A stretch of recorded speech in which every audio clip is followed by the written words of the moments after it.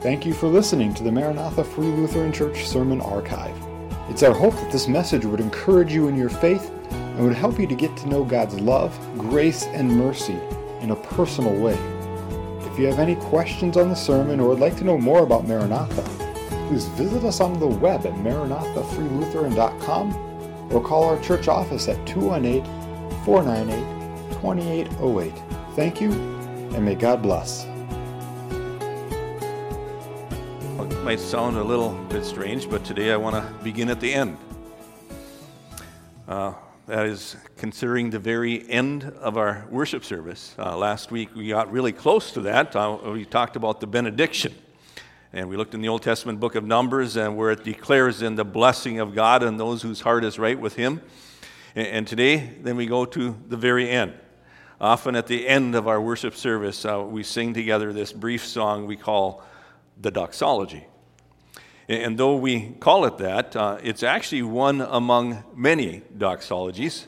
So before we look in Scripture at another doxology, one that's in the Psalms, let me just explain a little bit. What is a doxology anyway? That word actually comes from two Greek words, doxa, which means glory, and word or saying is the word logos, and so doxology. Together, that means then saying or speaking glory or praising. And often we do that by singing it. And so back to that doxology that we often sing at the end of a service, when we sing, praise God from whom all blessings flow, we're actually singing some lyrics that were written almost 350 years ago, and a melody composed over 450 years ago. And we're singing a hymn, and the words of that then, that hundreds and thousands of people, believers all over the world, have sung for years. The words of that doxology recognize that there's one God, who's the ultimate source then of all of the blessings that humans receive. And the words then declare that all creatures here below, as well as all of the heavenly host, ought to then join in declaring praise to this God who's three in one, the Father, Son, and Holy Ghost. I'm going to refer back to that doxology later, but let me just explain that it's truly one among many doxologies, which are really then summary statements of praise to the triune God. And Scripture is actually loaded with such statements. You might have noticed many of the Psalms, for instance, including, for instance, our call to worship today from Psalm 117, start out with statements of praise to God, declaring then descriptions of some of His attributes. And the New Testament includes several such expressions of praise as well, and you maybe were wondering, why did we read the Christmas story today? Well, it's because there's a doxology in that there. Includes the words of that anthem that the angel choir sung, announcing the Savior's birth, and it includes those words, and glory to God in the highest. The end of the Lord's Prayer, as recorded in the Gospel of Matthew, includes these words of doxology: "For yours is the kingdom and the power and the glory forever and ever. Amen."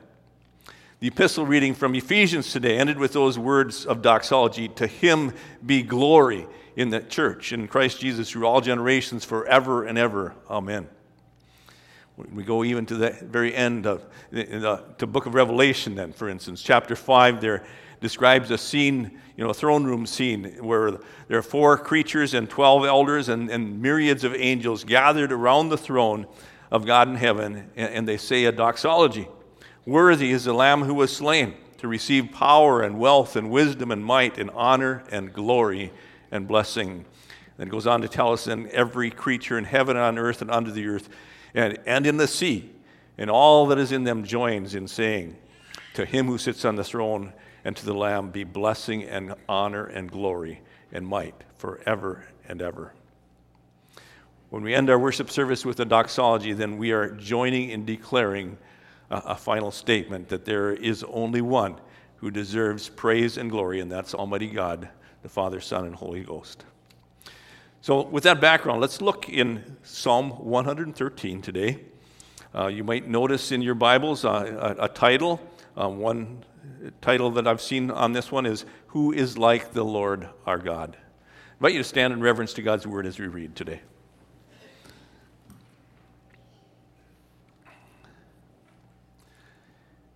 Praise the Lord. Praise, O servants of the Lord. Praise the name of the Lord.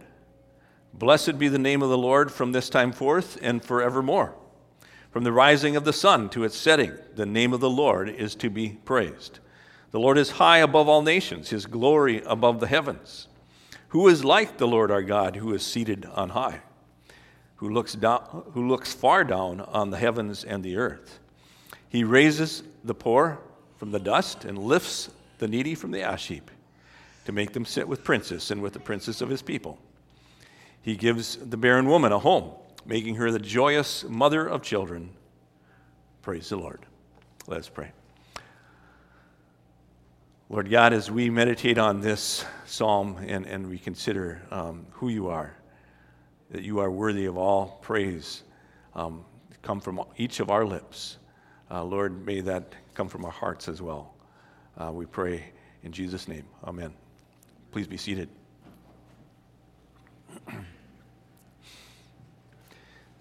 So just walking through this short psalm here today, then, first of all, who ought to praise and give glory to the Lord?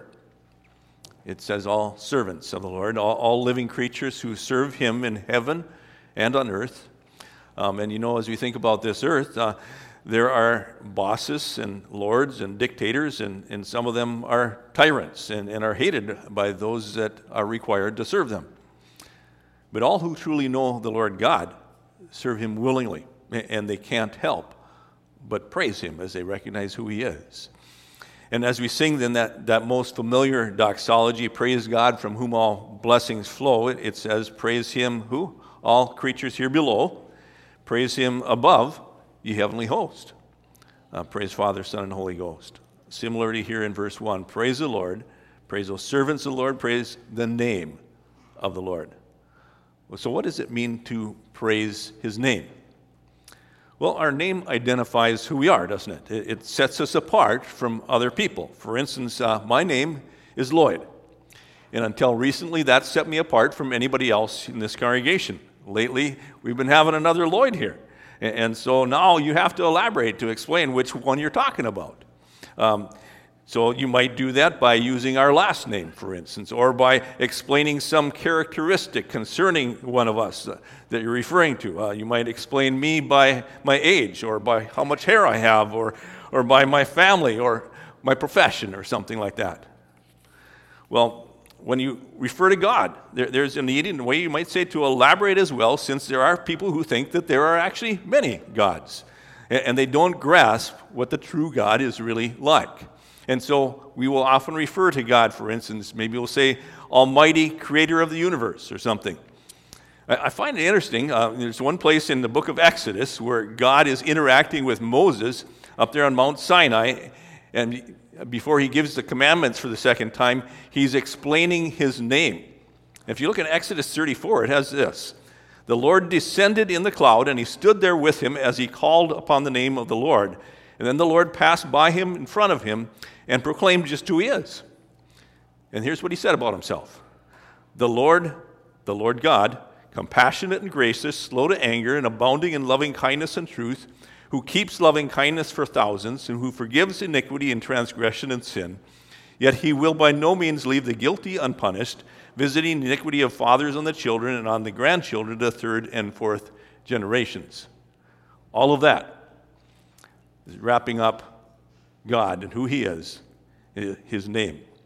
And we who then claim a connection with the one true God and do things in his name are to be like him, so that we honor his name. And when we speak of him, it ought to be then in praising his name. How long ought he to be praised?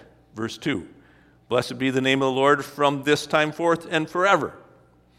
We can't do anything about the past, but from beginning right here today, his name ought to be praised forever, from now and into infinity. How far ought that praise to extend? You look at verse 3. From the rising of the sun to its setting, the name of the Lord is to be praised. And as we think of that in time, God's name ought to be praised from the very beginning then of each day until its end, and he deserves praise even into the night as well. However, in location, his name ought to be praised all across the earth, from east to the far west. And when you understand that the earth is actually like a globe, that means then the sun is always rising and setting someplace as the earth revolves around its axis, and so there is no end then to either east or west. His name ought to be praised infinitely. Why ought he to be praised? As you look on in this psalm here, it tells us it's because of who he is and because of what he does. Who is he? It tells us in verse 4, he is one who is above all. He's higher, and not just in location, but also in rank. There's no getting above him to his boss. He's at the top. He's over all governors and presidents and kings and dictators of the world. He rules over all of their jurisdictions and every one of their citizens or subjects.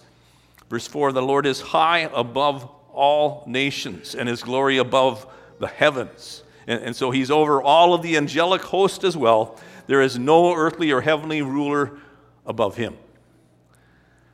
Verse 5 goes on to tell us that there is no one like him. His knowledge and his wisdom is beyond any of our comprehension and beyond the smartest or wisest human ever to live on the earth. We were just talking about this yesterday at our men's breakfast as we've been walking through the Old Testament book of Job, and we've finally gotten to that point then where after all these conversations back and forth with Job and his friends and others, then we have God's response to Job. And he asks Job some rather pointed questions here, and he says in chapter 38, where were you when I laid the foundation of the earth? Tell me if you have understanding.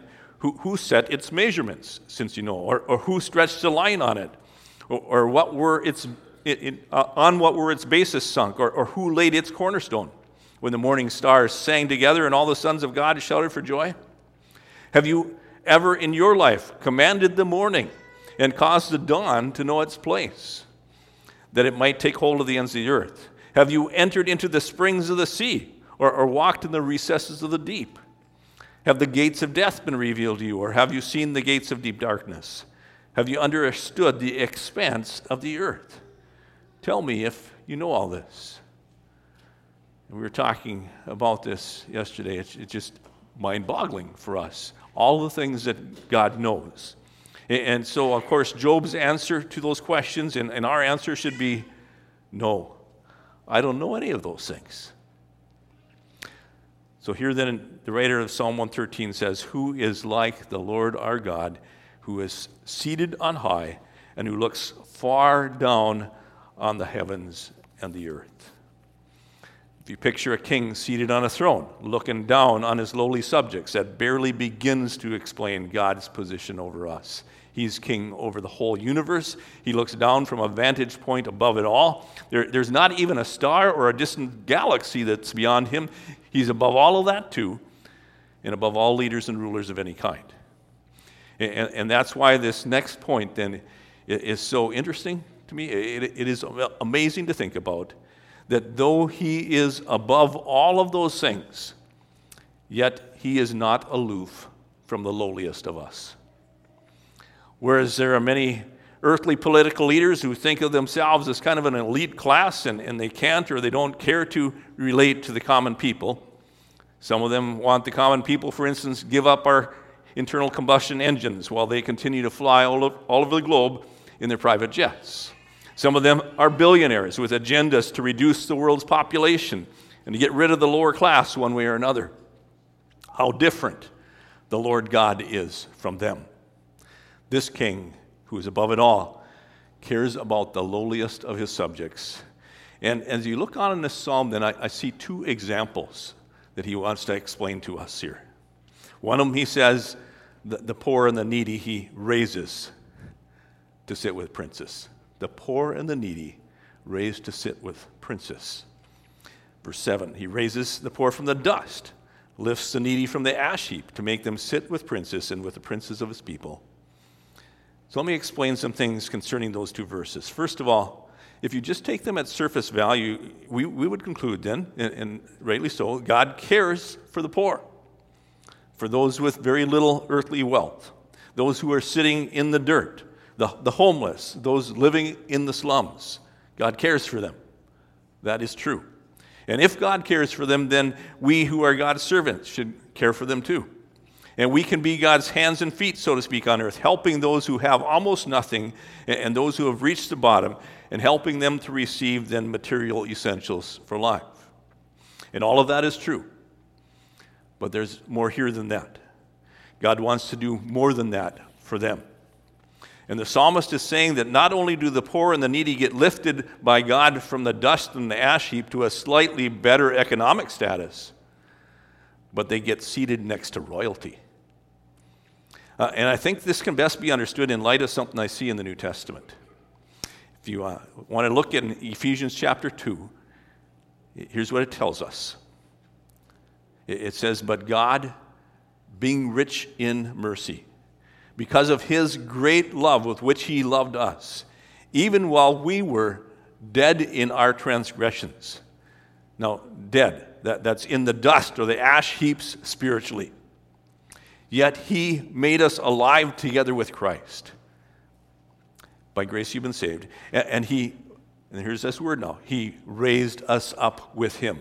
That's the same wording we have in Psalm 113. Raised up there. And he seated us with him. Where? It goes on to say in Ephesians, in the heavenly places in Christ Jesus. So in the ages to come, he might show the surpassing riches of his grace and kindness toward us in Christ Jesus.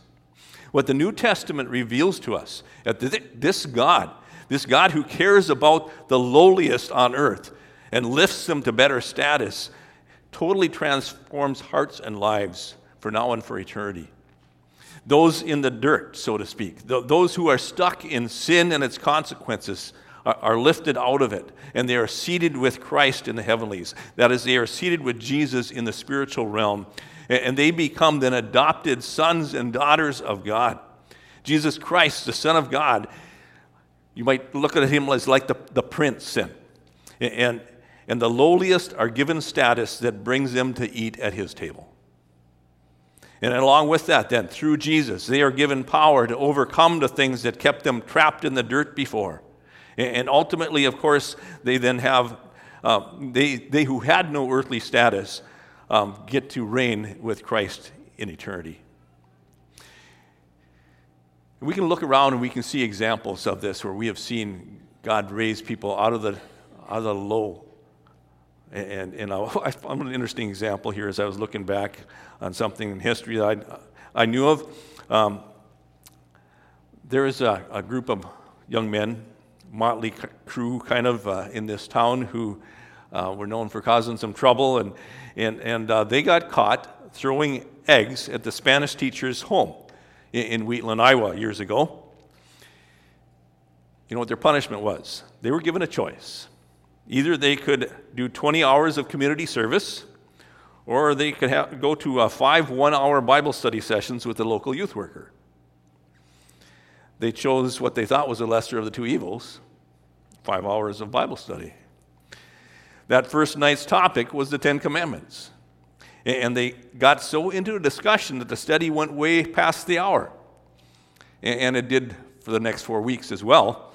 And when the 5 weeks were up, the group voted to continue the studies.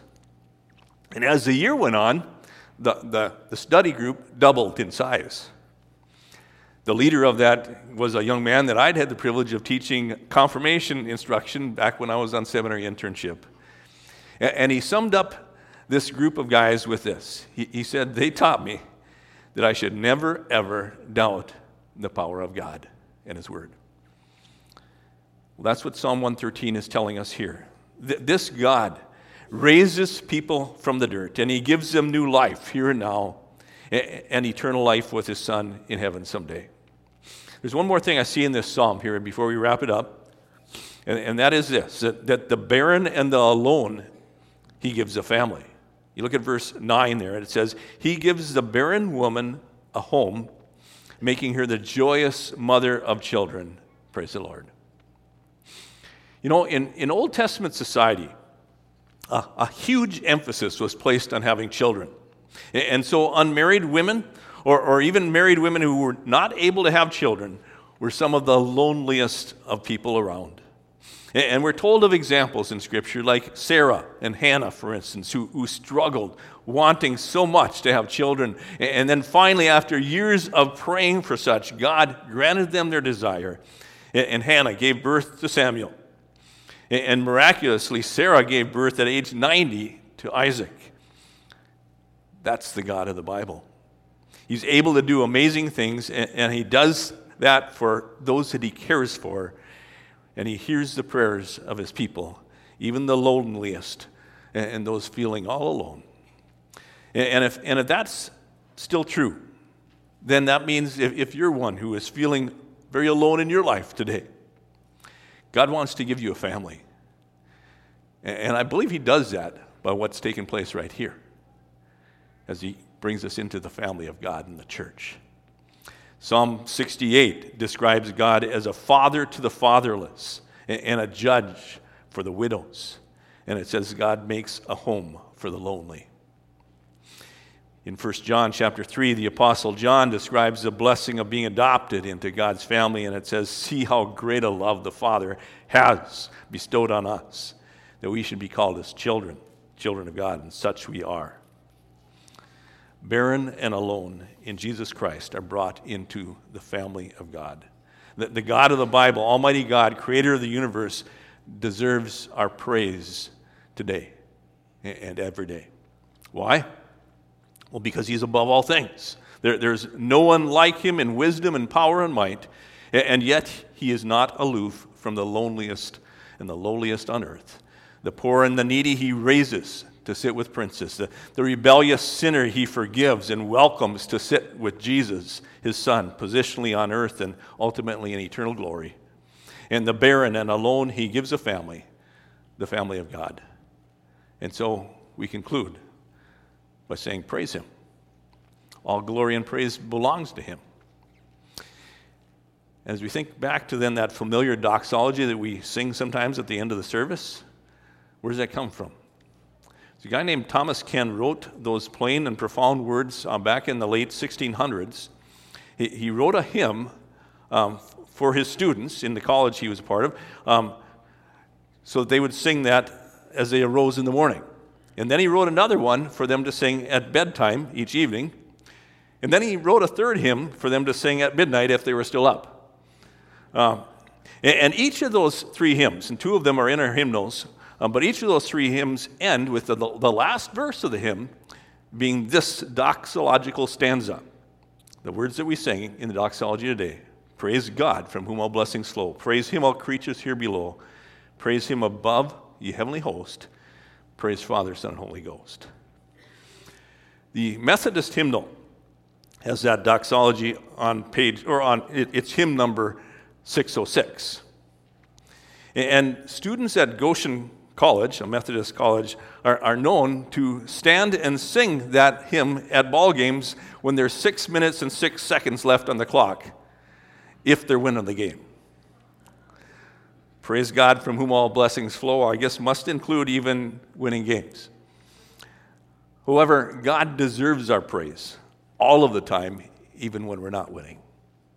And so when we sing the doxology at the end of the worship service, it's intended that the whole congregation would join in singing this as a triumphant winding up of the whole act of worship of what we've been here for. And as one author says, it is a decisive, overwhelming finish to which no reply is possible. Let's pray.